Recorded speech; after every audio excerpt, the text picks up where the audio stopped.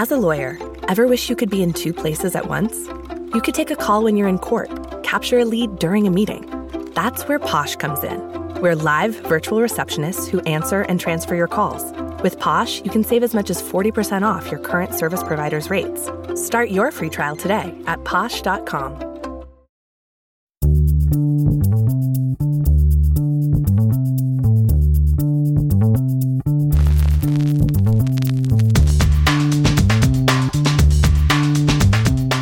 Welcome to Pro Se, Law 360's weekly podcast. I'm your host, Amber McKinney, and I'm here with my co-hosts, Bill Donahue. Hello, my friends. It is good to see you after several weeks. Yeah, it's nice to be back together. And we're also joined by Alex Lawson. Yes, hello. I think I used to do a legal news podcast with a couple of your kids. It's been such a long time. I don't really recognize you guys. I don't know. I was gonna say this is a podcast legal fiction because I have seen Alex in the interim. So that's true. Yes. Can't keep you guys apart even when we have a little break with the show. But it is nice to be back. And boy, we thought the summer would be slow, but we've come back to a time where a little later in the show, we've got a lot to catch up on with the legal industry and how it's handling the surge in COVID cases because of the Delta variant. Yes, tremendous amount of news there. The situation evolves very quickly, as does the legal industry. Before we get into that, though, one small programming note: we hope everybody's been enjoying the Pro Se Movie Club in our absence. The regular Pro Se show will sort of keep going from here on out. We're going to take 1 week off of Pro Se Movie Club next week, and then the following week we'll be back with our discussion of the Jeff Nichols Supreme Court movie Loving, which we're very excited about. But we assure you that we will be back, though. We were not canceled because of our episode about the Devil's Advocate. In case you we were came very worried. close, but we squeaked through, and we'll get to come back with a classier movie next time around. I mean, if anybody was going to fall on the sword for that one, it was going to be me. So I appreciate you both clarifying that on everyone's on my behalf for everyone. But we could probably just get to the show now. So, and I know we have some news to get to. Yeah, actually, Alex, I think you're up first with our first news story today. Yes. So there's a very interesting story this week out of the First Circuit, and it's sort of that classic tale, which I think anybody in the legal industry who's listening is familiar with, of a federal appeals court saying, well, the evidence against this person is pretty compelling, but this person's legal representation was so bad that maybe we should do this entire trial over. That's what we're talking about now. When your lawyer is so bad, you get a new trial, a breath of new life for defendants.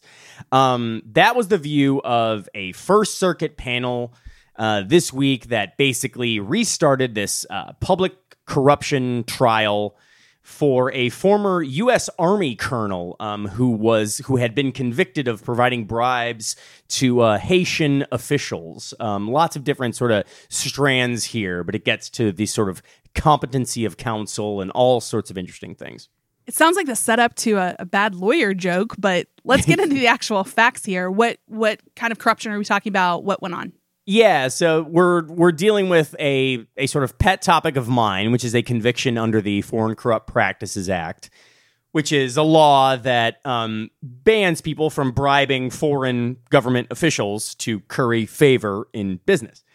But that's not really that important for what we're talking about today. This case surrounds charges that were filed against former Army Colonel Joseph Baptiste and an attorney named Richard Bonsi. And during a jury trial there, those men were found guilty of, like I say, bribing Haitian officials to get in on this port project there that was worth about $84 million.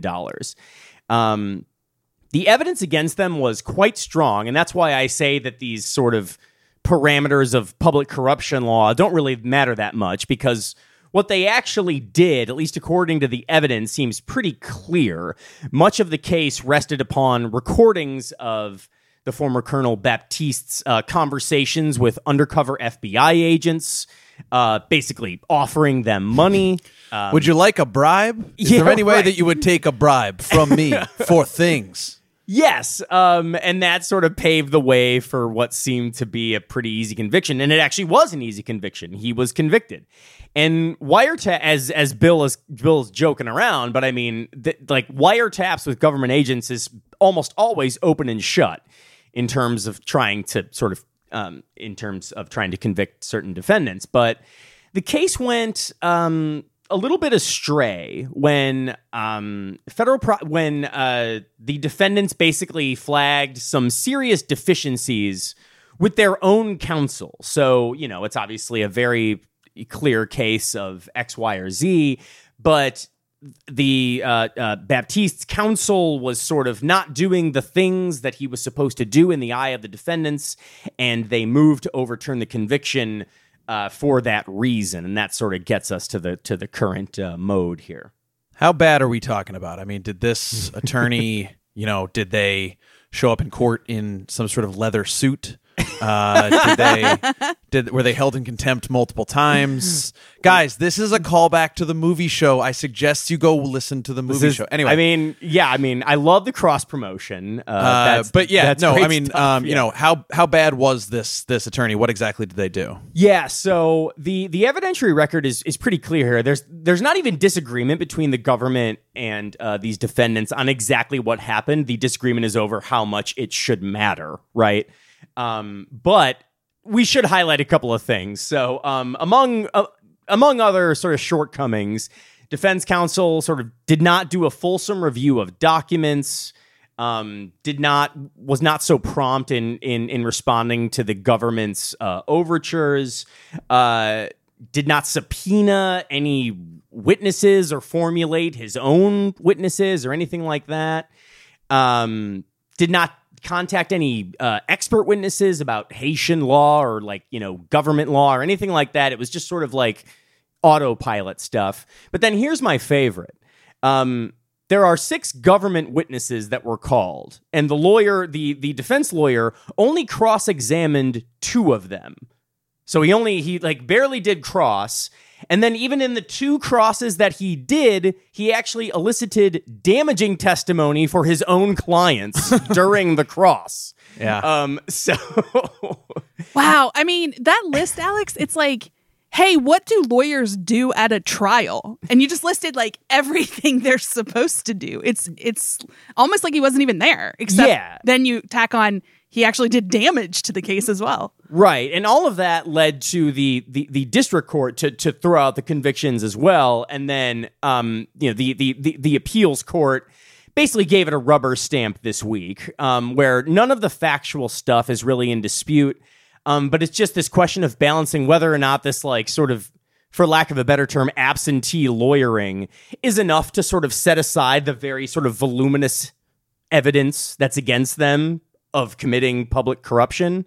And the First Circuit, at least, seemed to think so in its opinion. It said that, the prosecutors had made a strong case, but there are requirements to have vigorous defense counsel, present, and that wasn't the case here. Here was sort of the money quote on that. Quote, "No one denies that the strength of the prosecution's case is a factor in the prejudice analysis, but it is not the end-all and be-all," which just means there are other factors you have to consider other than just okay, the evidence is very strong, but if the person's lawyer is actively damaging them on cross-examination, perhaps we should get a new trial. And that's exactly what happened here.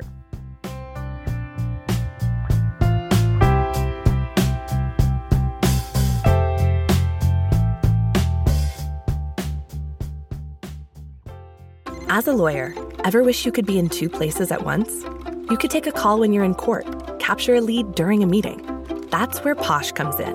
We're live virtual receptionists who answer and transfer your calls. With Posh, you can save as much as 40% off your current service provider's rates. Start your free trial today at posh.com.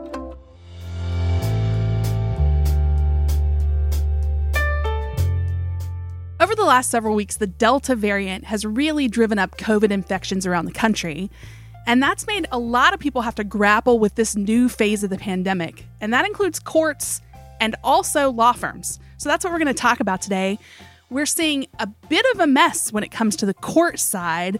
And I'd like to unpack how they're approaching it, it's varying wildly from courthouse to courthouse. Some courts are reinstating restrictions that they'd only just lifted, and others are actually doing the opposite and relaxing certain social distancing measures.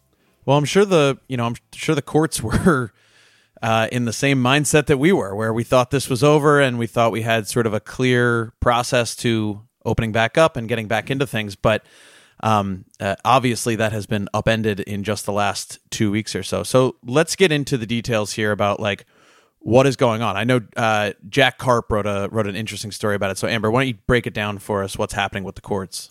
Yeah, Jack had a really nice story where he just kind of got a lay of the land and talked to a lot of the court officials who are making these decisions.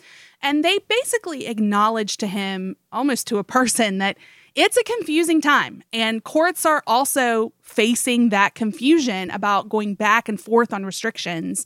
But they stress that the goal here, of course, is to keep attorneys, staff, juries, everybody that comes into a courthouse safe.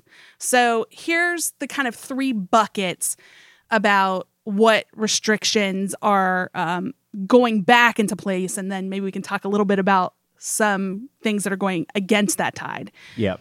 The first one's masks, which requiring face masks is the pandemic-related measure that courts seem to be returning to the most.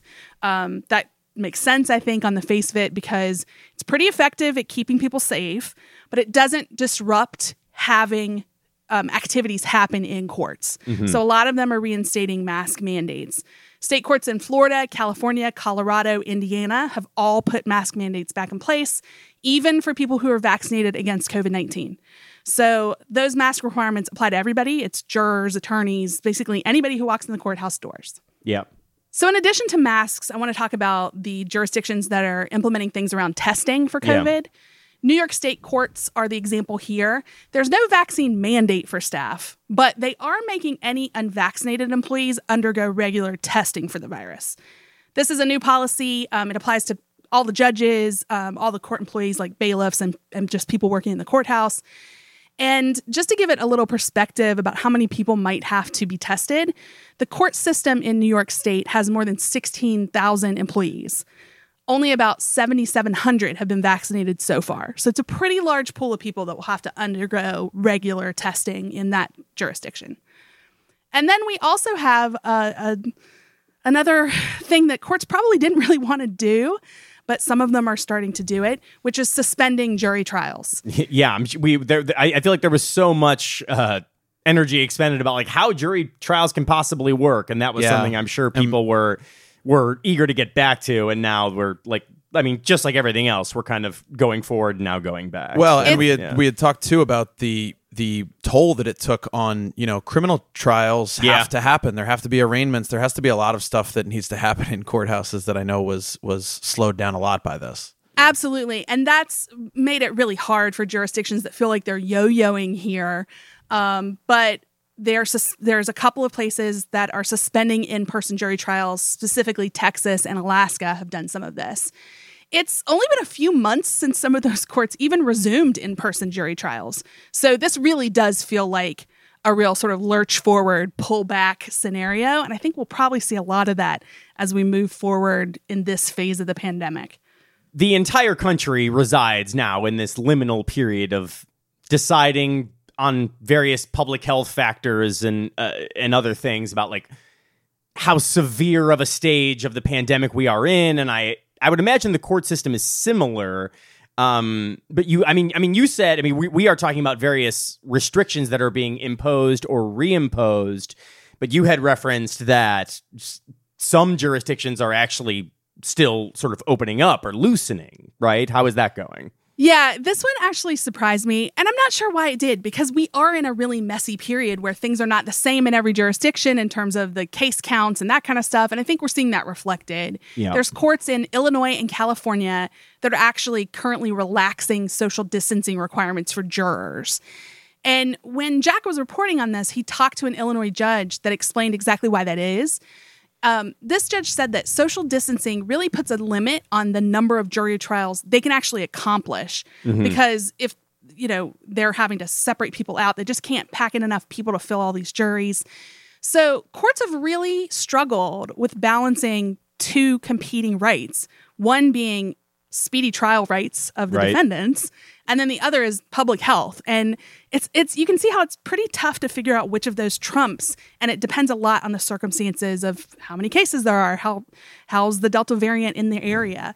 Right. So for Illinois, speedy trial deadlines had been suspended during previous months of the pandemic, but that suspension ends on October 1st. So they're going to try to start holding more jury trials as much as that's feasible with social distancing requirements that they've started to relax.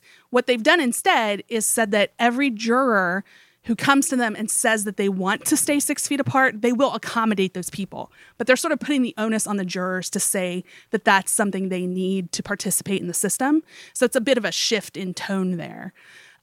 This new policy, of course, only applies to criminal trials because those are the ones that are the most pressing. Yeah. Right. And civil trials are going to continue, but at reduced capacity, many things online. And if the numbers continue to rise, we might see California and Illinois back off of their loosening restrictions too. We're just in a period now where it seems like there's going to be a lot of back and forth with what the courts decide. And as you alluded to, Amber, in your intro, these same dynamics are playing out in the legal industry as in addition to the country's courthouses. Obviously, it's a very different context. A private, very competitive, very client-facing world versus a public service, a courthouse. They're very different worlds. But so what we've seen thus far, and it's really accelerated in the last 2 weeks, is that much like the rest of the country's employers, America's big law firms have been pushing back their reopening dates, saying, we are pushing these back by weeks or months, and you will continue to work from home, maybe come in when you want to. And then also mandating that their workers get vaccinated if they want to come in and work in the office in person. Yeah, the vaccine mandates have really skyrocketed, the ones we've heard about in recent weeks. So let's dig into that. What's Big Law saying on the vaccine front? So there were a few firms that did this long before the Delta stuff, really took off this summer. Davis Wright Tremaine, a firm with 8 offices and about 500 lawyers. They're big. They're well known in the media world. They mandated vaccination for in-office workers way back in January during the peak of the earlier winter wave. Another firm, Sanford Heisler, a civil rights firm. We've talked about them on the podcast with 6 offices around the country. They made a similar move in, I believe, April. But the really big wave of these vaccine mandates have started with the rise of the Delta variant. On July 20th, Cooley, an international firm with 16 offices, 1,000 attorneys, they announced that workers choosing to return to their office would, in fact, need to be vaccinated. The floodgates then opened in the weeks since. Hogan Lovells, Dickinson Wright, Lowenstein Sandler, they all announced mandates in that last week of July. And then since then we've seen, almost all of the biggest big law firms have weighed in. Cravath, Norton Rose, Davis Polk, Debevoise, Aiken Gump, McDermott. I don't need to read them all off, but many of these sort of big white shoe firms have all offered up different mandates for vaccination for their employees. These are lawyers that we're talking about here, so the mandates come with the obvious caveats that people can seek exemptions on a case-by-case basis for religious reasons, for medical reasons. It feels like these firms really took seriously the kind of stuff they were telling Law 360 months ago about how to do a mandate correctly. Yeah. Sure. So I mean, they have tried to make sure that they are staying within the boundaries of what is legal, but some of them have been fairly serious in their language. Paul Weiss, in particular, in one of our stories, our reporter noted that they explicitly wrote to their employees that they would deactivate key cards for unvaccinated employees. The wave of these vaccine mandates continues all the way up to today, and it will keep going, I'm sure. Just today, Law 360 reported that Perkins Coie, the 12th biggest firm in the country, announced their own vaccine mandate. But I thought it was interesting. I was reading the story right before we got on the air, and they had a wrinkle that I hadn't seen in many of these. It may exist in some of these other ones that I hadn't seen, but that they will offer a, quote, testing alternative for those who are unvaccinated or prefer not to disclose their vaccination status. So taking a little bit of a less hard line on the mandate there, you can, I assume that they will come up with a procedure for you to get tested very regularly if you don't want to disclose. But we are seeing these vaccine mandates imposed by almost all of the biggest firms in the country.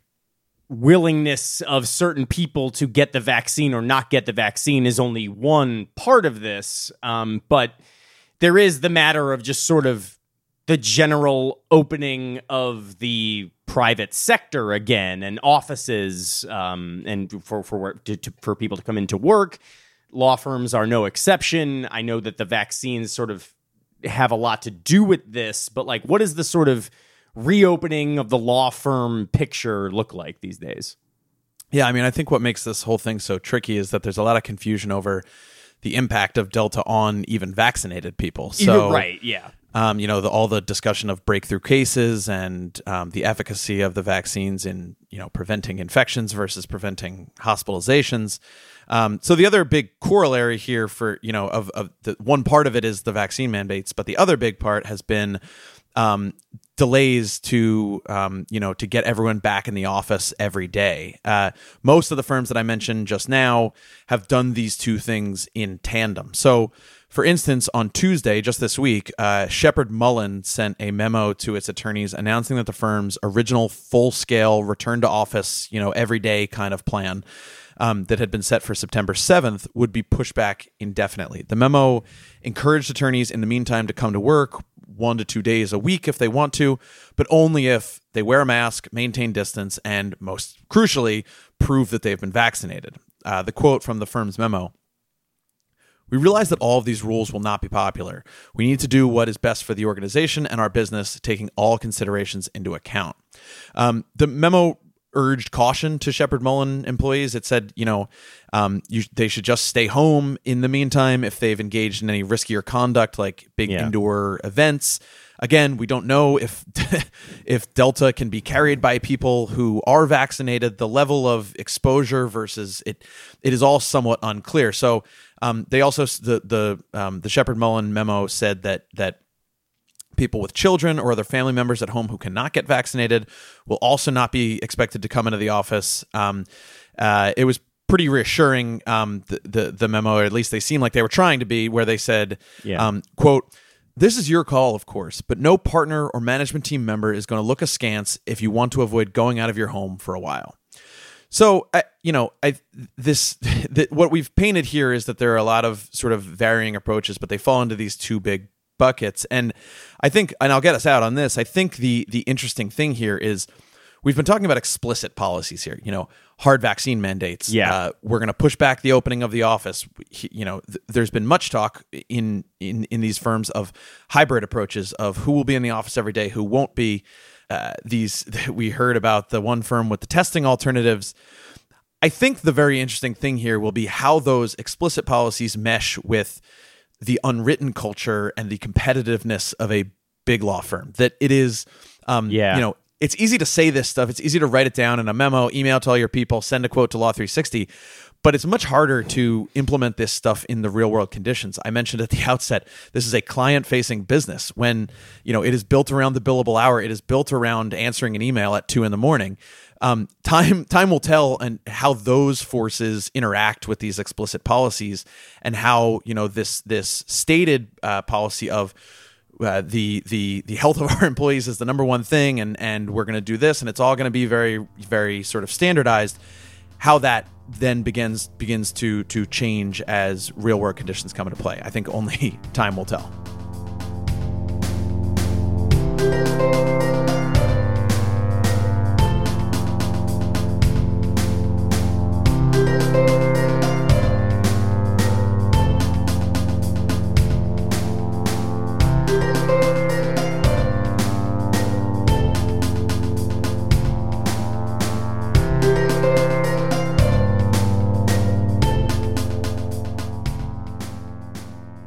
We like to end our show with something offbeat, and Alex, I know you brought one for us today. Yes, so the tale of the pandemic has been quite long. It lingers in our society, and the Litigation continues apace. And so I don't think we should really be surprised to see some more obscure legal arguments unearthed, sort of the longer that this goes on. And all of this is a long way for me to say that, yes, the time has come for us to do some Third Amendment talk. Finally. Can we? Wow. I mean, wow. Yeah, usually you only get the Third Amendment in a history class. So this is good. Well, I mean, should we maybe go over the parameters? I mean, okay. I mean, I think most people probably know the Third Amendment is extremely obscure, and what you have to know is that it bars the government from quartering a soldier in any house without the consent of the owner in a time of peace. It's the real B-side of the Do I have that Bill right, of Bill? Rights. It feels like a vestigial organ or something. Yes.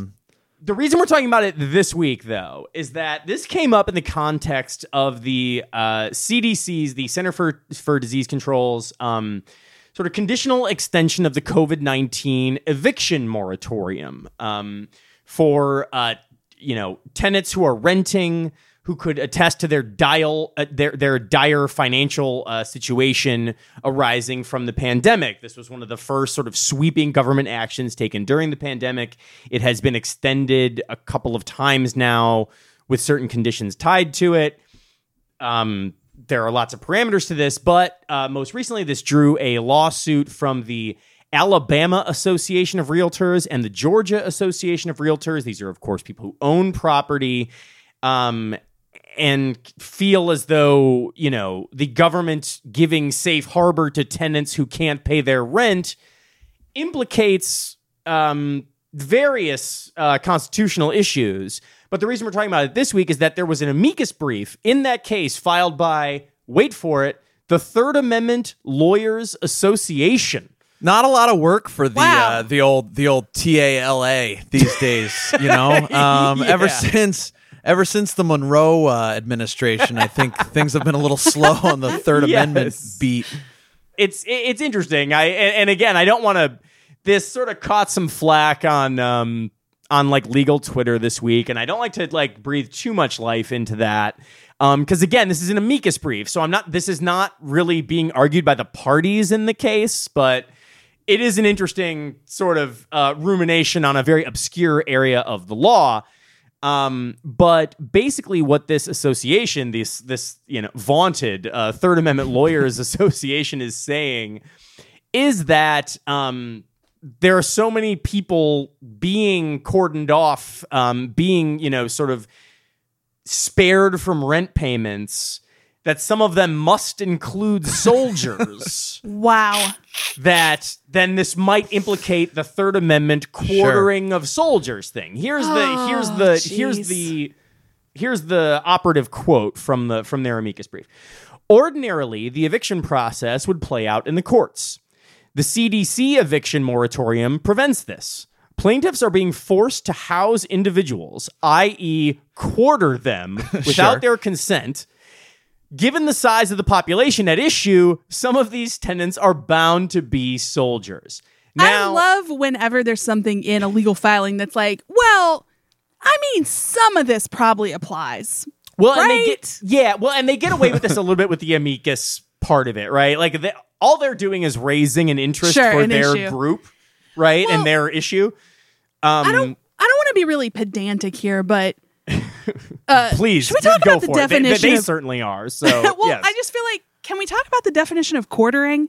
Because I don't think it means what they think it means. That's certainly right, Amber. And this obviously touched off a lot of this. A lot of people got in their jabs. I may or may not have tweeted out a picture of the Third Amendment Lawyers Association, likening them to the "We Demand to Be Taken Seriously" Joe Bluth Arrested Development photo. Not a big deal. You did a good job. Thank you. I'm now the person who recites their tweets on his podcast. Anyway, there's lots of interesting sort of legal, sort of back and forth going on here. Is there? Well, at least there was for a couple hours on Wednesday. Okay, well, let's if you'll cut me a break, people. Bill. Yeah, Alex, I know you want to bring up one of the tweets from one of the more scholarly people. That weighed in on this. The famous UCLA law professor Eugene Volokh weighed in on this. He did a little blog on it, which got to what you were saying, Amber, about quartering. I mean, quartering already is kind of like a very antiquated type of term in this regard. But he wrote a pretty interesting blog on Reason that really got to this, which was, he said, quote, "My first glance interpretation of quartering is that it refers to the government placing a soldier in some house, not some house being rented in his private capacity by someone who happens to be a soldier. So if my tenant happens to be a soldier and he forfeits my initial consent by failing to pay his rent and thus breaching the lease agreement, his continuing to live in my house does not involve his being quartered." Right. I mean, it seems like quartered is the key, and it's the verb here that it's that the government is acting in such a way that it impinges on your liberties. It also seems crazy, right, that the CDC could, in theory, have written an eviction moratorium that was like, this applies to all citizens unless they're a member of the armed services. Yeah, I hadn't thought about that. I just don't think the Third Amendment Lawyers Association respects the troops. That's where we're at, that they're, this argument, anti-troop. I just want to know what they talk about when they're not doing this. I mean, like I said, I didn't know they existed until this week. Do they talk about, is it PR for the Third Amendment? Are they also formulating legal theories? I don't know. Is this one of those things where it's an association, in quotes, and it's really just one guy? No, I don't know. These are all important questions. Yeah, that we're probably spending more time talking about this than it would take to read all of the jurisprudence about the Third Amendment. I know that there is a shockingly small number of rulings on the Third Amendment. I feel really good about the pro se bingo card though, because I didn't think we'd ever get Third Amendment marked off, and here we are. Well, we're 4.5 years in here, and we finally got to it. So that's something to hang our hat on, I think. What a great way to end today's show. I want to thank you guys for being back with me today. Thanks a lot, Alex. Thank you. And Bill. See you guys next week. Also want to thank our producers, Kelly Marcano and Stephen Trader, our graphic designer, Chris Yates, and a whole bunch of contributing reporters this week, including Jack Karp, Haley Knath, Abra Coe, Sarah Martinson, Anna Sanders, Justin Wise, and Emily Lever. Music for our show comes from Silent Partner and Kelly Marcano. And if you like Pro Se, go out there and leave us a written review anywhere you're listening to this podcast. That really does help other people find our show. If you want to read more about anything we talked about, just head to our website. That's law360.com/podcast. And we'll see you back here next week.